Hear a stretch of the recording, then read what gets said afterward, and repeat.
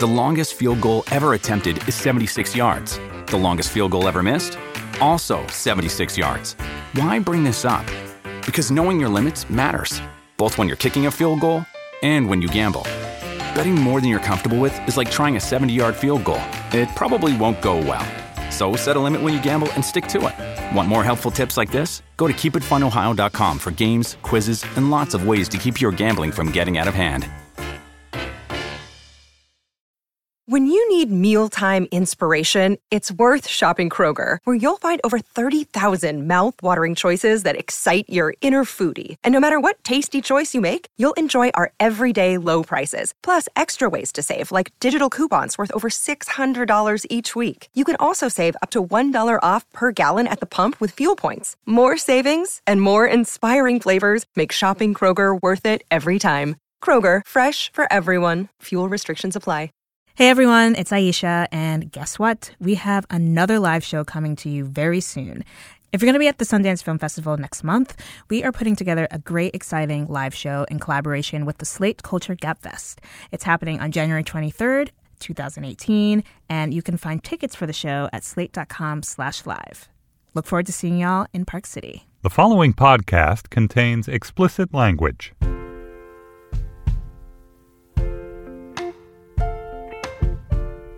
Hello, everyone, and welcome to our year-end episode of Represent. If you've been listening this whole year, you may have noticed, or maybe you didn't notice, but Marilyn and I have put out, so many episodes. We've only taken off, I think, 2 weeks this year, and the second week is going to be next week. Yeah, technically, at this point, we've only taken off 1 week. Yes, and some of those weeks we've had extra episodes. So we've been very, very busy, and there's been a lot happening with representation, a lot of conversations. It's been crazy, and this year is very exhausting, but I'm so happy to say that this year we are reuniting the year-end team from last year. Woo! Yay! Yeah! Welcome, everyone. We have Tiffany Vasquez, who is a host at TCM, a Saturday afternoon host at TCM. Hello. Welcome, Tiffany. So glad to be back. Yes. And we have Antonia Cerejito, who is a producer at Latino USA. Welcome. Hello. Yay. And finally, we have Alex Jung, a culture writer over at Vulture. Welcome back. Yay, thanks for having me. Yeah. So we're all, I think we've established that we're all sitting in the exact same spots in the exact same room as last year. Confirmed. A little bit of deja vu. And we're going to start with a quiz, which I know Tiffany is very excited about. Yeah. Did you study? Ready to lose again, gracefully. For those who may not have heard our show last year, Tiffany was very bad.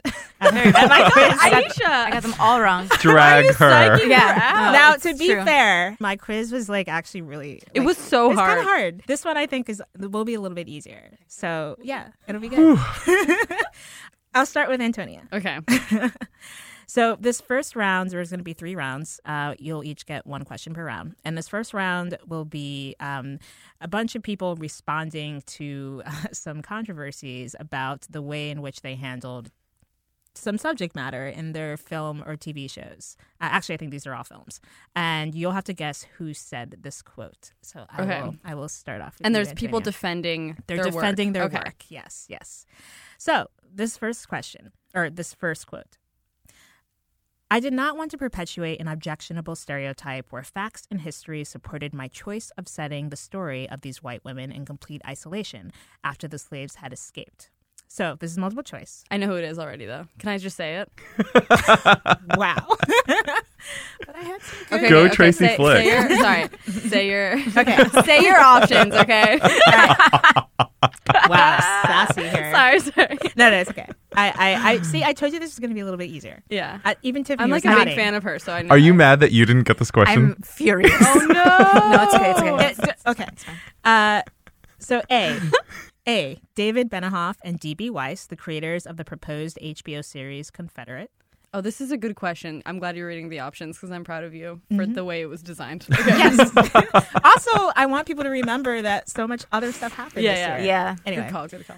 B. Sofia Coppola, director of The Beguiled. Or C. Joe Pokaski, who is a co-creator of the now canceled Underground. B. Yes, it is Sofia Coppola, who decided, we talked about this on the show, but who decided that she was going to make a movie set during the Civil War in which no Black people were anywhere to be found. True. And she used like one line of dialogue to explain it away, which was the slaves escaped.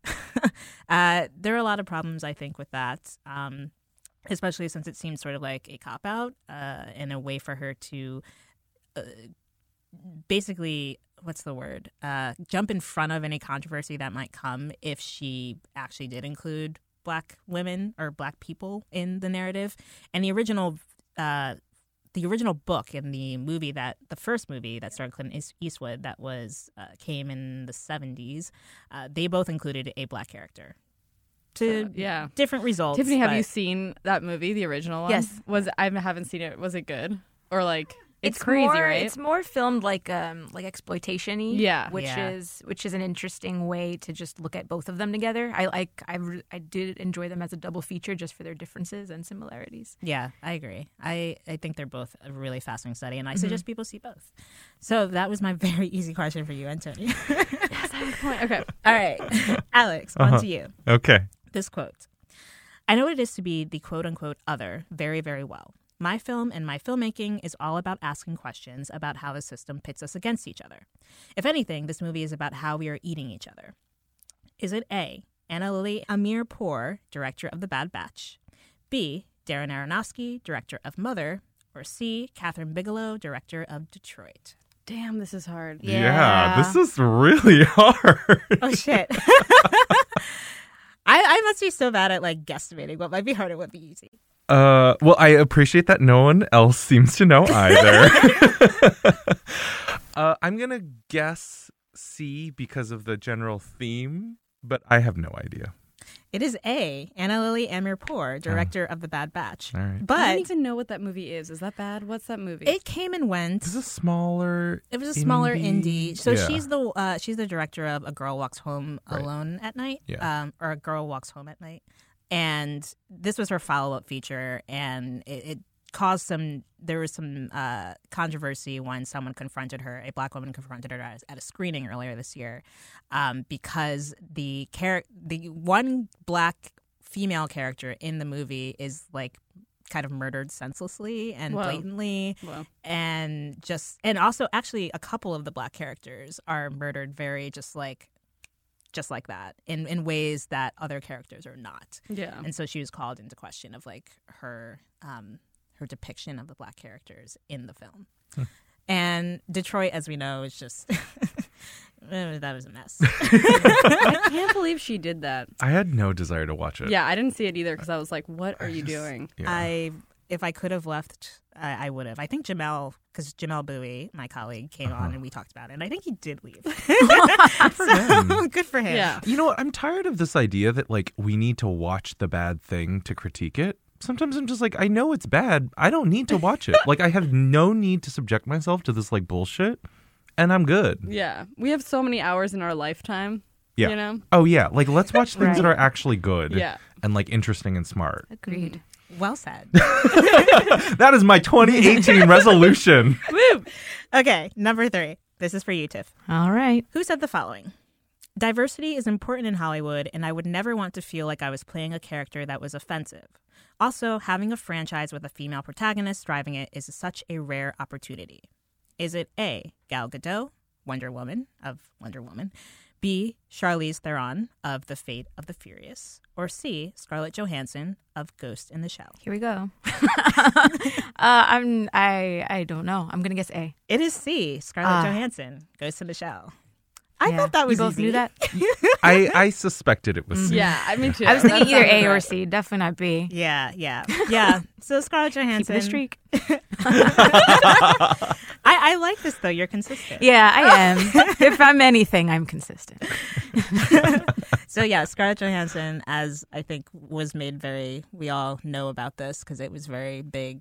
9 months ago. This year seems so long. Yeah. But she starred in the live action version of Ghost in the Shell, and there was already uproar over the fact that she was cast. And then, of course, spoiler, but you don't want to see this movie anyway. But of course, it turns out that her character finds out that she had been created as a droid based. She was basically inhabiting a Japanese character. Like her character was actually Or her brain is. her brain is a Japanese Her woman's. soul is Japanese. Yes, her soul is Japanese.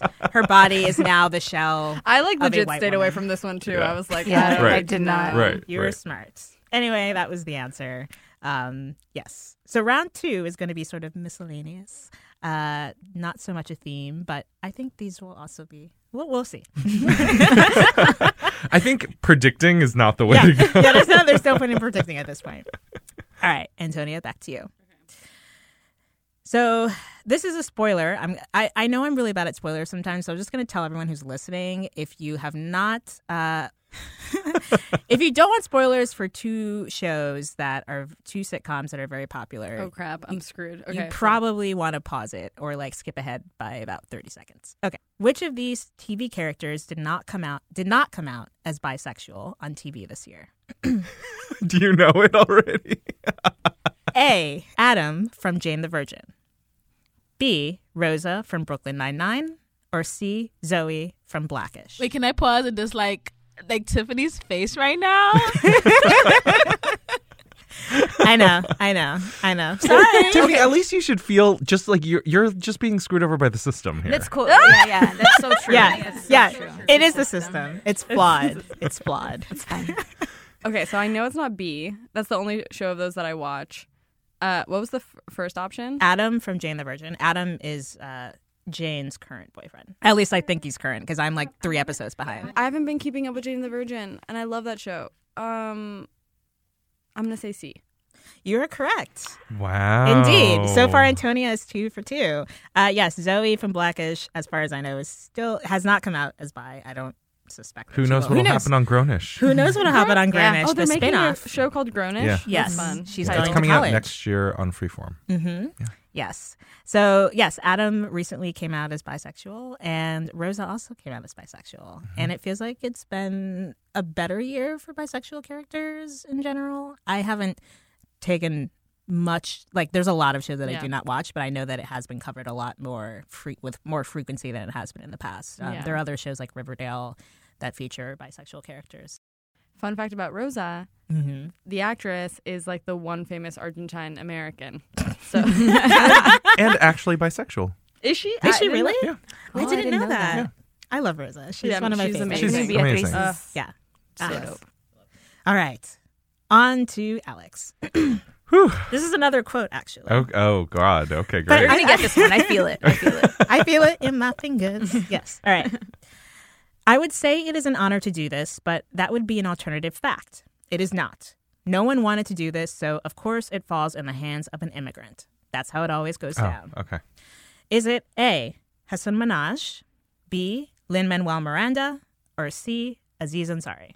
That would be a Hassan Minhaj Yeah. about the White House Knew you were gonna Correspondents' get Center. Yeah, look at that. Thank you. That is correct. He had the thankless job of working the White House Correspondents' Dinner, which Trump didn't even attend.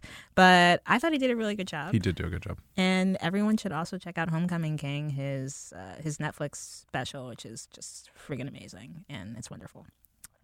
Yeah. Ooh, okay. Yay. Tiffany. 2017 is saved. Yes. Ed Skrein. If I pronounce it correct. Oh, poor Tiffany. Okay, Ed Skrein. I'm just going to go with that. I'm sorry if I Or pronounced it all of our incorrectly. BFF I Ed think it's Skrein. Grain. I have no idea who this Actually is. don't. So yeah. He's I a- do know who it is. So, Okay. Yeah. Actor Ed Skrein did something perhaps no white person has done before. After backlash in response to his casting in a role that was originally conceived as a person of color in the source material that the movie is based on, he stepped down out of respect for quote-unquote cultural accuracy. What movie did he back out of? Oh. Is it A, Hellboy, B, Crazy Rich Asians, or C, The Avengers Infinity War? Oh man, I remember this, but I have no idea what it was from anymore. I think I'm going to say, what were they again? What were they? A is Hellboy, B, Crazy Rich Asians, or C, The Avengers Infinity War? A. You did it! I did it. Confetti is falling from the ceiling. That is correct. I don't think any white person at least has done this before publicly. He was just like, look, people are not happy with this. Maybe I shouldn't do this. Mhm. And props to him. I mean, this is a small, small. Well, no, it's not a small thing because he gave up a job. But I think that, we should give props to the white people who are like doing some good. Yes, I remember reading that, and I was just like, whoa, this is crazy that no one's done this before.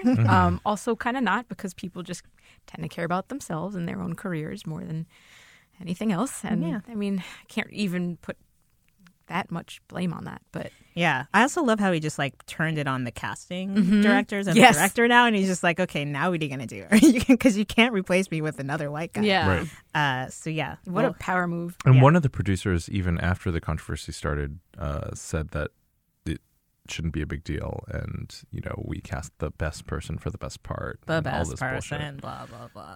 Yeah. Ugh. All right, so this final round is really fun, and you'll see why. So, Antonia, Yes. you've seen Get Out, right? Yes. Okay. So, in Get Out, at what point should Chris have realized he needed to get the heck out of the Armitage's home? Oh my God. Is it A, when Rose's dad said he would have voted for Obama a third time? B, when the groundskeeper bolted at him out of nowhere in the middle of the night? Or C, when a freaked out Logan, played by Lakeith Stanfield, tells him to? I'm the earliest one, which was the Obama one. I mean, before that. Is this a trick question? It is indeed. Somebody answers. Wait, is the answer just what you think it is? No, No, Oh. he should have never gone with that lady till she was weird. exactly. But if you had to choose, no. So that yes, any of those could be correct, because at any point he really should have just gotten the heck out of the Armitage's house. But yes, those are all correct. Surprise! I do feel like when Lakeith Stanfield told him to leave, I think that's really when he needed Isn't that to when he have left. decides to leave? No. No, because then he goes up. Because Right. if I remember correctly, then he goes up in the room. This is before he encounters the maid. And he goes up in the room and he's like, dude, something weird is going on here to yeah. his best friend Right. over the phone. And then she's like, no. She's so good in that scene. So good. She is so good. All right, Alex. Yes. Should Oliver have eaten the peach and call me by your name? Well, I literally wrote a think piece I saw about that. why he should have, so you know my answer. Yes, but let me read off the things anyway. A, yes, it was a tame, watered-down way of depicting gay intimacy and desire.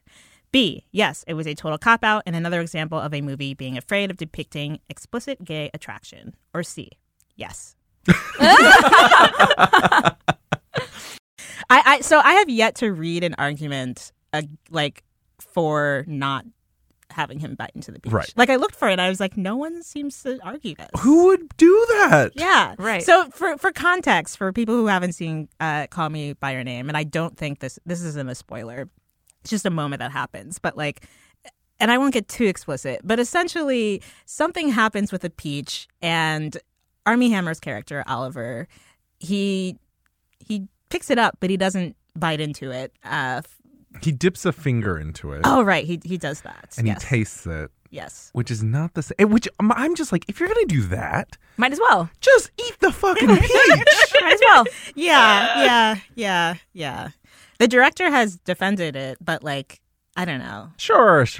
I mean, it's not that big of a deal. I just think he should have eaten it. I just don't understand why you didn't. I also do it. love that directors today feel like he had to defend that. Just you're also as an audience, clearly people are having fun with it. What is this? Right. This was a very important part. You're like, Right. come on. It's not that serious, Yeah. But I do think because I'm such a big fan of the book by Andre Aciman, and it's one of the most memorable scenes from the book. And there's a very specific reason why he eats the peach, because it's all about being one, right? Literally uniting your bodies and genetic material and all of that together in one fashion, right? And eating the peach is symbolic of that. And to me, it feels like a cop out to not do that in the film. Mm-hmm.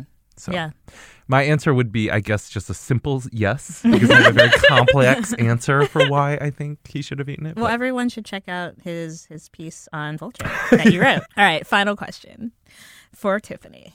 The Dave Matthews Band song Crash, which features prominently in Lady Bird. Have you seen Lady Bird? Yes. Okay, great. Is A, a song from my adolescence that I remember everyone loving. B, a creepy song about a guy stalking a woman outside her window. Or C, a creepy song about a guy wanting to dominate a woman and not necessarily in a consensual S&M way. This is Dave Matthews Band has eluded me for my whole life, and I do remember that song very well in Lady Bird. But I'm gonna say C, just because it doesn't speak to me, that song, and never has. And and I'm just gonna assume it's the creepiest one possible, or the worst option possible. It's just sad to me how I heard that song so much when I was in middle school and high school because everyone I knew was obsessed with Dave Matthews Band. And every time he came to town, it was like, we're going to Dave. Like, we're going to Dave. Wow. I think that I never went, but I think that's where people like would hook up and drink when we were there in middle school, high school. But I didn't realize that the lyrics of the song were so damn creepy until I do not know the lyrics of the song because I know it's Yeah, very, very For a well. second, I thought you gave her like the one real question. I feel like that is That actually mean. would have been hilarious. no, yeah, the lyrics are weird. They're-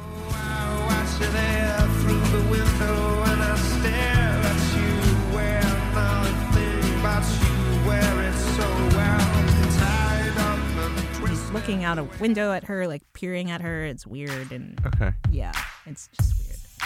So that's the quiz. That was fun. Was it fun? Yeah. It was fun. I hope so.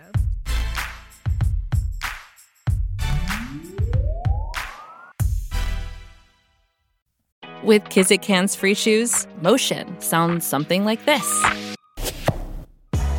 Kizik helps you experience the magic of motion. With over 200 patents and easy-on, easy-off technology, you'll never have to touch your shoes again. There are hundreds of styles and colors, plus a squish like nothing you've ever felt. For a limited time, get a free pair of socks with your first order at kizik.com/socks. All right. So we did that. Now I wanted to move to, we each brought a plus and a delta for the year. So let's start with our pluses. Or should we start with our deltas? I feel like let's start with the deltas because I want to end on a happier note. Yes. Okay, great. And this year has sucked. Yeah. So This year's been terrible. yeah. I think we should congratulate all of ourselves for getting through it. Yeah. We all still have like the same job we had a year ago. It's true. We all look great. No one can see us, but we look amazing. So I think we need to be really proud of that. Okay, so why don't we this time start with Tiffany? What is your delta for this year? I had so much trouble picking one because it's just, where do I even begin?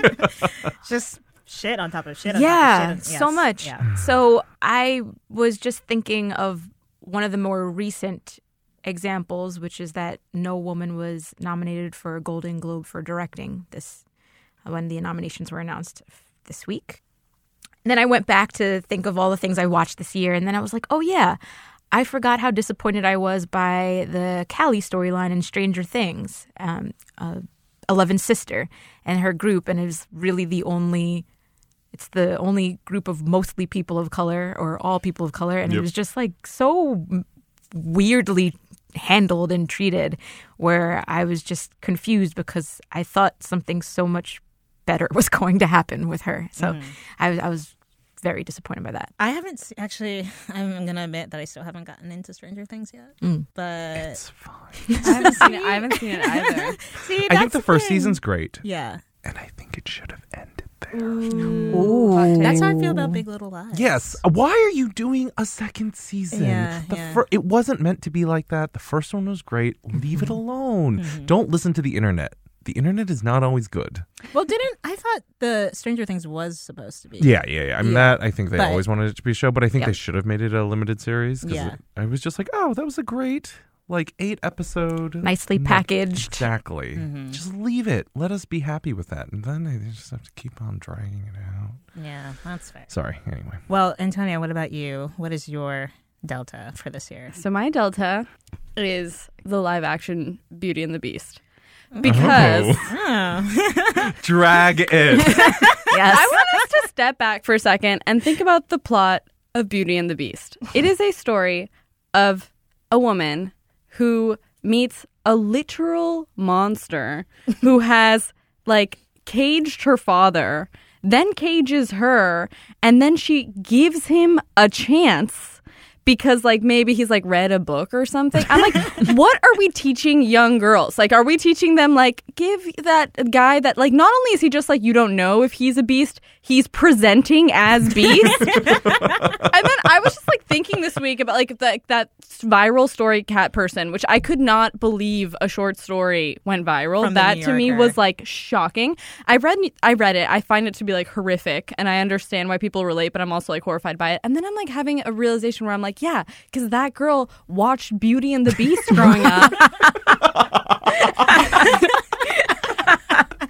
And was like, oh, that you never know. This literal gross man could be secretly a prince. Like, enough. We have to stop. Isn't that the plot of like every Kevin That's- Okay, James and then yes, TV the show or Plot movie? of almost everything I've ever every watched. Freaking like kids movie is this like you never know. Like no, you know he is a beast. So that makes me really angry, and I can't believe they even rebooted it.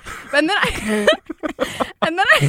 had a thought, which was another thing where I've been thinking a lot. It's really insidious in how so many Disney movies there is no mom. Like I like was listing them like there's no mom in Little Mermaid, in Pocahontas, Lion King, Bambi, like you name it. Well, the mom's The there, mom's but then she in dies. Bambi. Oh, sorry. I actually. She's shot by Sorry. man. Right. Oh, you're right. Sorry. Bambi's actually not listed in this. Scooted out of the list Okay. that I just said. But the deal, it's really weird because then like motherhood and moms become this like backdrop. Literally, you like take away the presence of woman, and like you have this like patriarchal society where the mom is dead. Right. It's so crazy to me. And like I just really think that like if I have to see another like misunderstood male brooding character, I just like can't deal with it anymore. And I think that it's cool. I mean, obviously what's happening right now with women is like the biggest story of the year. It's like I think it's exceptional what's going on, frankly. But I think it's this idea that like just because you're like an awkward guy or like misunderstood, like no, like that's bad. You can't be a dick. Period. Stop. Yeah. And I think that it's because we've been fueled with or like even like Twilight is the same crap. Ugh. Like it's like only she gets him. No, he's weird. Stop. Don't hang out with him. Anyway. I mean, in the context of all the crap that's happened these last couple of months, Beauty and the Beast does seem even more insidious. Alex, Yeah. you are a Delta. My Delta is not something I feel as strongly about. That's okay. We take lukewarm and red piping hot. Right. Well, Deltas. it's more just something that I'm thinking is like something that I would like to see change, right? Because I think that is what Delta means, right? And so, you know, the film 3 Billboards Outside of Ebbing, Missouri is gaining more and more steam after the Golden Globes and the SAG Awards or the SAG nominations because it picked up a lot. And it seems like it's starting to become one of the front runners probably for the Oscar race too. And it's, for people who haven't seen it, it's a film by Martin McDonagh, I think. Yeah, who directed In Bruges? I think he's best known for In Bruges. Right. Yeah. And it stars Frances McDormand as a woman in a small town on a vengeance mission, essentially, to get the police to find the person who raped and killed her daughter. And so she takes out these 3 billboards that excoriates the sheriff, essentially asking him why hasn't this been solved yet. And, you know, I think it's interesting in the sense that I think people are starting to glom onto the film right now as like the movie of the moment that we need for in this post-Weinstein era in Hollywood. But I think at the same time, it like illustrates a lot of the problems with that, both that as a symbol and then also the post-Weinstein moment a bit to me. The conversation has been dominated by white women. And as Jane Fonda sort of pointed out, she said, like, the reason why it's getting so much attention is because everyone, the victims are beautiful and white and famous. Yeah. And that's not to discount what happened or any of that, or that it's a very fucked up patriarchal system that's at work. But I do think that we can work at creating a more inclusive and intersectional understanding of sexual assault generally. And I think that conversation is necessary and important to look at the ways in which certain people are left out of it.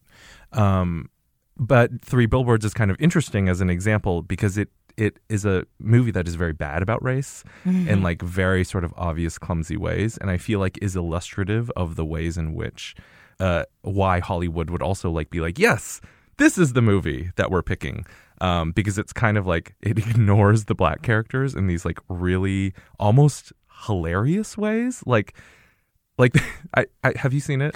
I have. I don't know if we were I think we were in the same screening when we saw it. Yeah, I think we were actually. I didn't get to talk to you afterwards. Right. But yeah. But there's a scene where her black friend gets basically like taken to jail by the cops. You don't really see her. It's a way of like threatening her. Right. And she works with the black woman as well. So like she takes, they take her in so that like to say like, you need to stop screwing with us or we're going to start taking everyone like and putting them in jail. Right. Yeah. And then there's another black man who's just like another sort of like very small character who's like helping with the billboards, like putting them up. And then the two black characters meet. And then the next scene, they're on a date together. And everyone in the theater just laughed. And I think there was like moments like that where you're just like, what is going on? Yeah. I mean, I have to say, I liked the movie after seeing it. Unlike a lot of people, now that I've read all the criticisms, I'm like, oh yeah. And I chalk it up to Frances McDormand is a hell of a drug. Like, yeah. She's such a good actress. She was it's like crazy. So like, I really, really liked her in that role. And I thought there were very funny moments and sort of witty banter back and forth. But I totally get the criticisms of what it's really doing underneath. And Martin McDonagh, like, let's be honest, he's a white guy, but he's also a white guy who's not American. So like he's coming into this world from like way on the outside. Totally.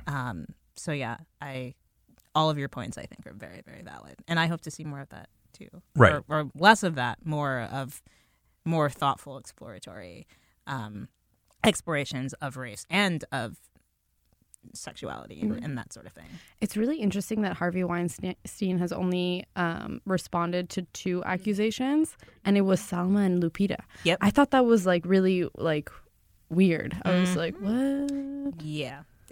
Yes. Well, that actually brings us very easily into my delta, which is the fact that besides Selma and Lupita, at least in Hollywood, all of the women who have come forward, for the most part, have been white. And we mentioned this a little bit on the episode we did on Weinstein with Dana Stevens and Susan Matthews. But I think it's now been like 2 months since we did that episode, and it's still very much a conversation dominated by white women. And it says to me a lot. It says 2 things. It says, one, the fact that the access that women of color are allowed is not the same. They are not getting those chances to even meet, not that I want them to meet, but like to meet the Harvey Weinsteins. Selma Hayek is a rare example. Lupita is a very rare example. And it's really depressing that that's the fact. On the other hand, I know that some of the biggest women of color right now have stories. They have to, because you can't, like, it's happening to everyone. It is. And I think they're even more vulnerable. And I think that it might be partially they're worried about their careers because they are you could be Taraji, you could be Kerry Washington, but you still don't necessarily have the same cachet as Charlize, as Ashley Judd even. Like, that's just the truth. Then also, like, these are women who have also, especially in the early parts of their careers, worked a lot with Black directors and directors of color. And I think there's this concern that you don't want to call out a Black man and bring a powerful person of color down. We're seeing a bit of a change now as of this recording. And I will say we're recording this on December 14th. So there is a very good chance that maybe someone else will come out or something else will happen. But as of this recording, just yesterday, the news about Russell Simmons, this wasn't news, but now there's been like something like 6 or 7 more women have come out on the record against him in addition to the 2 or 3 that had come out before, accusing him of not just even harassment, but actual rape. And so there's one powerful person, Black person. There's also Tavis Smiley. There's been a couple of rumblings from PBS. So we're seeing that. But all these women are also, they're women of color, but they're women of color who are not on the same level as someone like Kerry Washington or Taraji P. Henson or Viola. So I don't know. It just concerns me, it just bothers me. And it saddens me because they have stories, and I think that the conversation is obviously going to continue to be dominated by white voices until these other voices speak up. And I know there's so many factors involved, not just your career, but also like it must hurt. And if you have experienced that. And, women of color have come out in other industries, including within our industry of media, WNYC. A lot of those women have been women of color who have come out against John Hockenberry at The Takeaway. And also in that Time magazine Person of the Year, there were lots of women of color in the hotel industry and restaurant and elsewhere. And the woman who started the Me Too movement is a Black woman. I think Tarana Burke. Tarana Burke is the one who started the Me Too movement. And so, Black women and women of color are doing it. But in Hollywood, I just think there's this shade happening, and I hope the shade is lifted. Well, this is why I'm glad we didn't end on a delta. Tiffany, what is your plus? This is not a joke. This is not a joke. I'm afraid they read the wrong thing. This is not a joke. Moonlight has won Best Picture. Moonlight, Best Picture. I forgot that was this year. I know. I almost picked it, but I was like, we've talked about Moonlight so much. Yeah. But I'm glad that you're doing it because I'm not the one talking about it. It seems so long ago. It seems so long ago. But on February 26th, 2017, The Right Picture won the Best Picture at the Academy Awards. Indeed. What a crazy night. And in such an insane way. It's so bittersweet. It was very bittersweet. But that night I was just like, I was in LA working for Giphy. We were live Giffing the Oscars. So that got crazy because we were Giffing them a certain way, and then it just switched up all of a sudden. Oh, yeah. Oh, my God. So we were handling that, but at the same time, I was just crying because it was just such an incredible feeling, especially because I have I know the Oscars and award season, and honestly, everything is so problematic, but I still love film history so much, and I still love watching past Oscars from like every year, and it still is so magical to me, and it still means so much to me. And for it to happen in that way, it was just incredible. When you see Trevante Rhodes' reaction, when you see Barry Jenkins' reaction, it just did something to me, and it was so incredible in a year where we knew things were going to be really bad.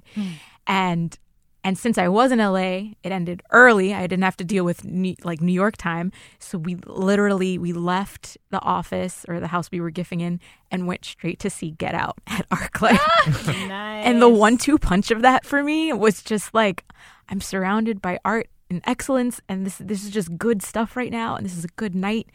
And my favorite thing of all of this is that this past year at the TCM Classic Film Festival, it's in the middle of Hollywood, so it's like an annoying place to be for a lot of people, but a lot of the events are at the TCL Chinese Theater and all of the surrounding theaters. I went, as soon as I checked into my hotel and was settled, I walked over to Lowe's the theater where all of the Best Picture Oscar winners are on display. It's that super touristy attraction everyone goes to, and they see everything from Wings 1929 up till and then 2017. And I just ran over to the stairs where 2017 was listed, and just seeing Moonlight listed there among the Best Picture winners was just, for me, it was just I don't know what heaven's gonna look like if I get there, but I feel like it looked like that. I just it was like the most beautiful thing I'd seen, and it was just a great moment, and I hope many more like that come. Aww. Me too. Although who knows? Yeah. 3 billboards might win. That's for sure. And then it's like Crash all over again. Yeah. Yeah. Sorry to bring it back down. Antonia, what is your plus? You're the one who always said a person's life needs to matter. Okay. Was it all just bullshit? No, it's not. And I'm not going to give you some long song and dance about how precious and sacred your beautiful body is. Mm-hmm. But it is not for sale, Abigail. Not ever. No matter what cause, no matter what cost. And one day, you are going to look back at this, probably pretty soon, and think, what the fuck was I thinking? Why was I going to fuck up my life like that? It'd be nice to be so right. I'm not right. So perfect. I'm not fucking perfect. To be honest, my actual plus is Coco. Like, I think Coco should win Best Picture of the Year. I love Coco. I was going to put that as my plus, best too. Movies I've ever seen in my whole life. Mm-hmm. Like, I think just as a cinematic, like, visually, it's insane. The story is, like, so gorgeous.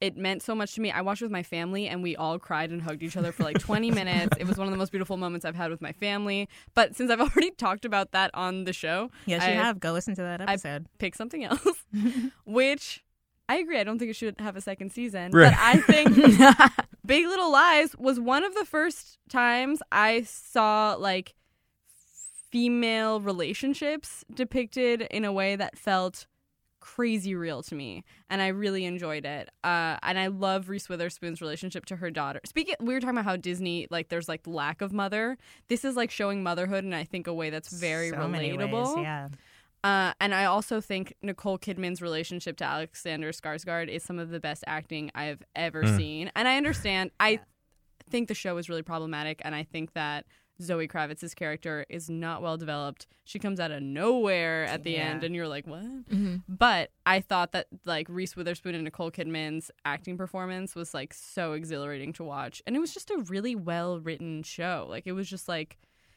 eating like mango sorbet or something. I was like, this is amazing. I don't know. I love it. I love Big Little Lies. Yeah, Alex.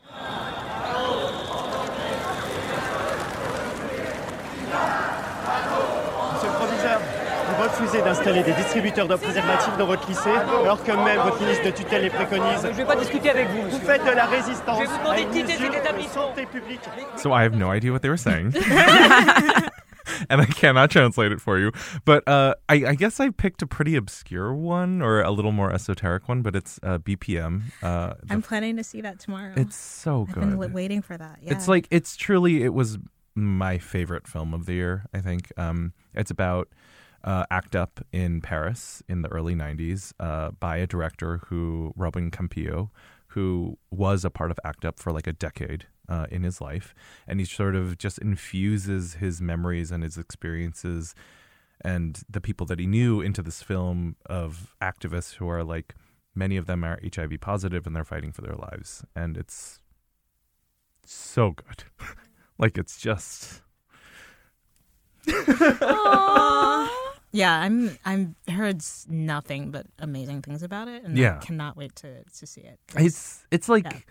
It's like one of the best films I've seen about activism. It's one of the best films I've seen about like and depicting... that's hard to do. Yeah, a good film about activism. Right. It's really hard to do. Yeah, because it can get tedious too in a way, and I think people want to try to make it sexy in ways that it's not. And I just love the movie, and I think it's incredible. And it has like a very strong spirit to it, and it's not, I don't know, it doesn't give a fuck about what you think or like how it should present itself. It doesn't want to be like the good gay. It's about being angry and mad and furious and like wanting to take back power. And I think there's just something really inspirational about watching it too in this current political moment, because it sort of reminds you that like these are people who fought like they had that they could die tomorrow. And sometimes I feel like that's how we need to fight, you know? Amen. Wow. I guess it's my turn. This is going to sound a little crazy, but I need to get off the plane. I bought a ticket to go to LA when I was in New York. But I'm just remembering now that everyone in LA either hates me or thinks I'm crazy. So New York isn't my home, but LA isn't either. So all I need you to do is just drop me off in like Ohio or Idaho in a cornfield somewhere. So, I mean, this is a very low point for this character, but I chose my plus this year is I think that I saw so many amazing, despite all the fact that the stats for people creating and directing on TV when it comes to women and people of color are very low. I saw so many great depictions on screen of female characters. And that character you just heard is Rebecca Bunch on Crazy Ex-Girlfriend, which I love. And this season, she kind of reaches her nadir. She attempts suicide to some extent because she's sort of spiraled out of control. But the way in which the show leads up to that, and I think has dealt with it since, has been really, really smart and not afraid to go in for the kill, but also treats her character sensitively. And I've seen other characters like that. A few that I just kind of wanted to name check were there's a great episode of Blackish this season where Diane gets her period. And the way in which, like, the fact that they call it a period, for one thing, I think I can't really think of any like sitcoms on Network TV where they actually like call it a period. Maybe I'm just imagining that that's a taboo, but like it seems like something I've never really heard. But it's all about her being this diabolical. She's already a diabolical character. If you watch it, she's like got this ongoing thing with one of her dad's coworkers where she like basically says, "I'm gonna kill you." And it's really funny because it's a sitcom. But she gets her period and she's like even worse than usual. And so the way they handle it and the way she learns about it, and every woman in the family comes in the room. So like both her grandmothers are there, her mom's there, and then her older sister's there, and they're all like, "These are our period stories. This is how terrible it was the first time we got it." And it was just like such a lovely like just seeing all of these female characters, and like Big Little Lies is another one. And I also want to shout out Denise's coming out in Master of None, played by Lena Waithe, the Thanksgiving episode. That episode was amazing. Still, like, right, that did happen this year. Yeah. I thought of it, but then I was like, no, that's last year. But that's because this year has been the longest year. Even The Deuce, which we haven't really talked about on the show, but all the female characters, I think, either they're really fleshed out or I think they will be fleshed out eventually. Wait, they're doing another season of The Deuce? Yeah. Yeah, for sure. I just think that it's been a really great year for female characters, and I'm excited that it's happened. So now we'll move on to our final segment. We'll hear our predictions first from last year and see if they've come true, and then we'll get into our predictions for next year. Alex, why don't we start with you? I think that Viola Davis is going to get her EGOT. That was good. God damn it, that was going to be mine. So she just needs to read a book on tape. And so hopefully she gets that going next year because she, fingers crossed, will win the Oscar for Best Supporting Actress for Fences. So I was right. She did win, which was obviously not a real hard one to try to predict. But you never know. It's true. It's true. So she is now 3/4 of the way to an EGOT. EGOT. Yeah. She's an ego.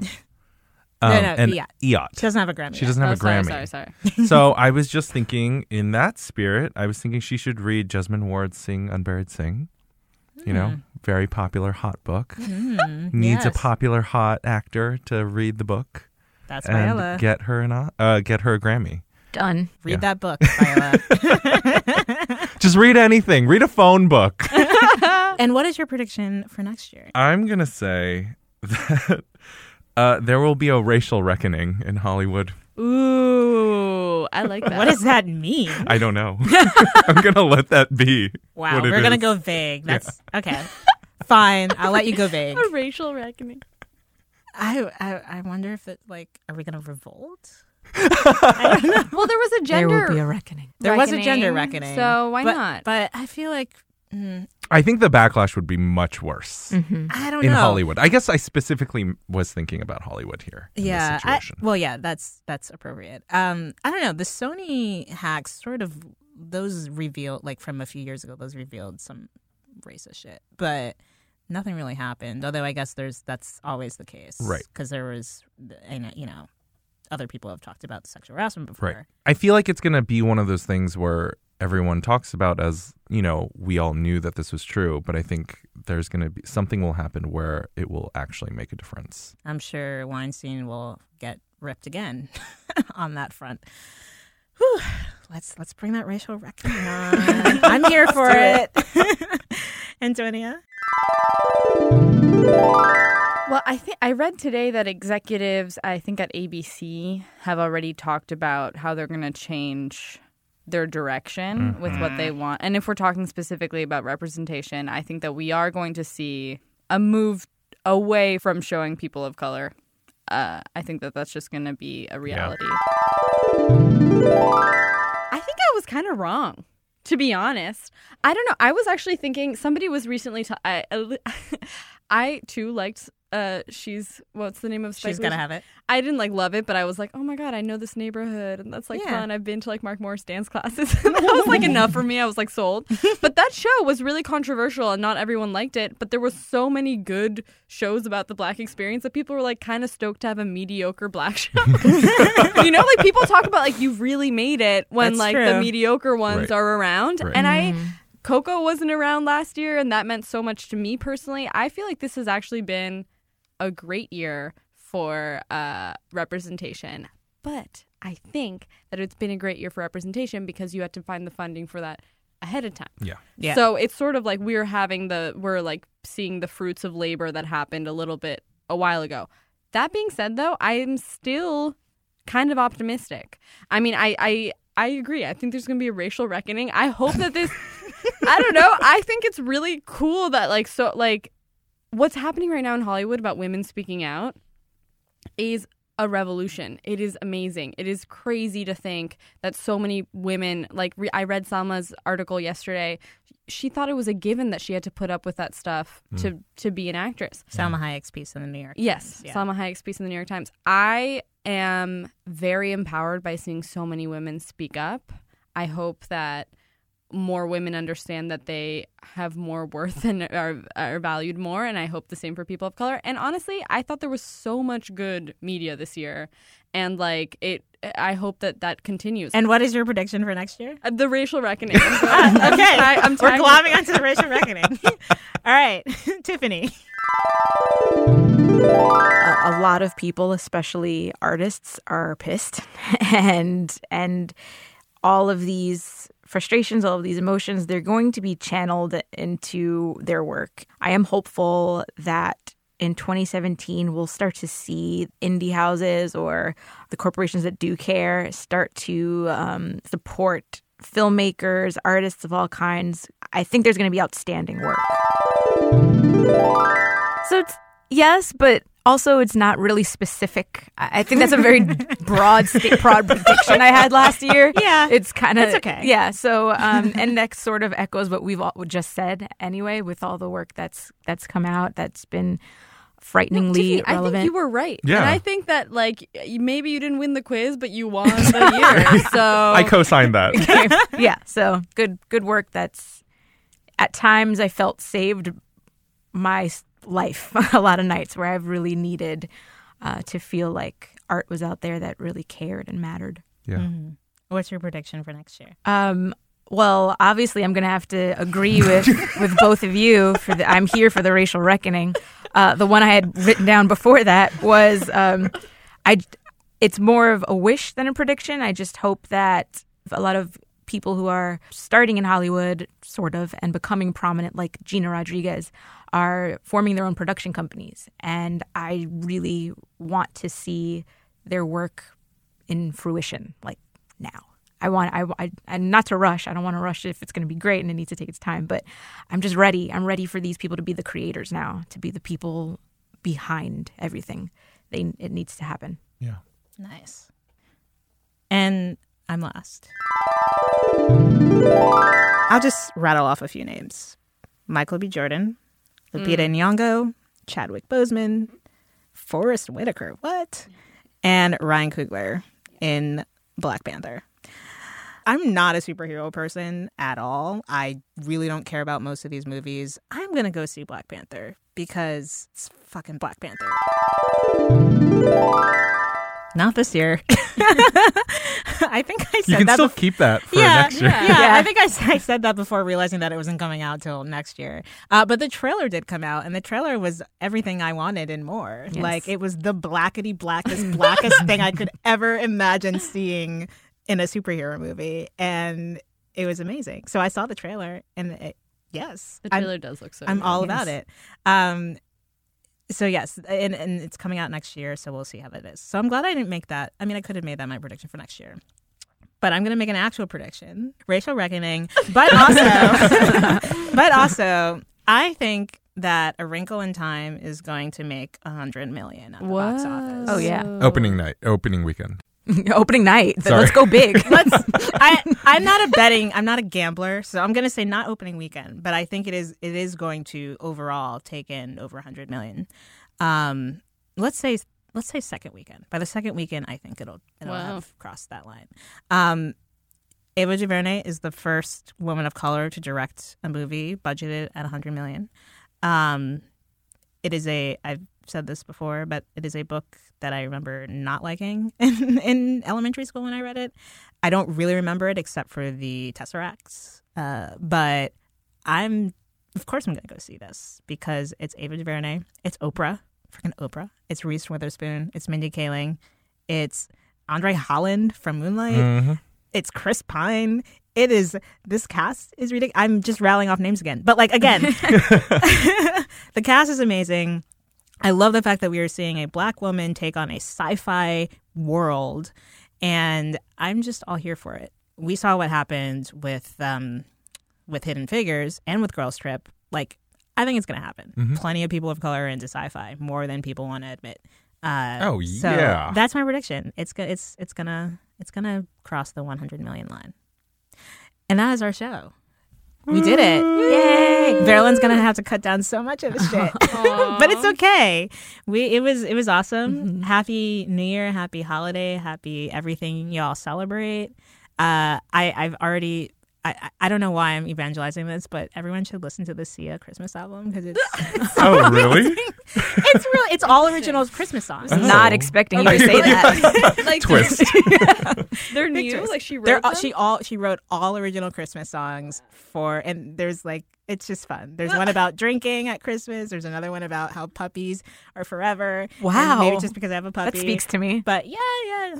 But she's like, puppies are forever, but will you still love them when they're old and can't walk anymore? Oh my it's God. great. That's real. It's Sia. So anyway, happy holidays, everyone. And thanks for helping cap off another great year for Represent. And thanks for all the listeners for listening. And there will not be a show next week because we are taking a week off, finally. So we'll be back in the new year. And hopefully the new year will be better than this one.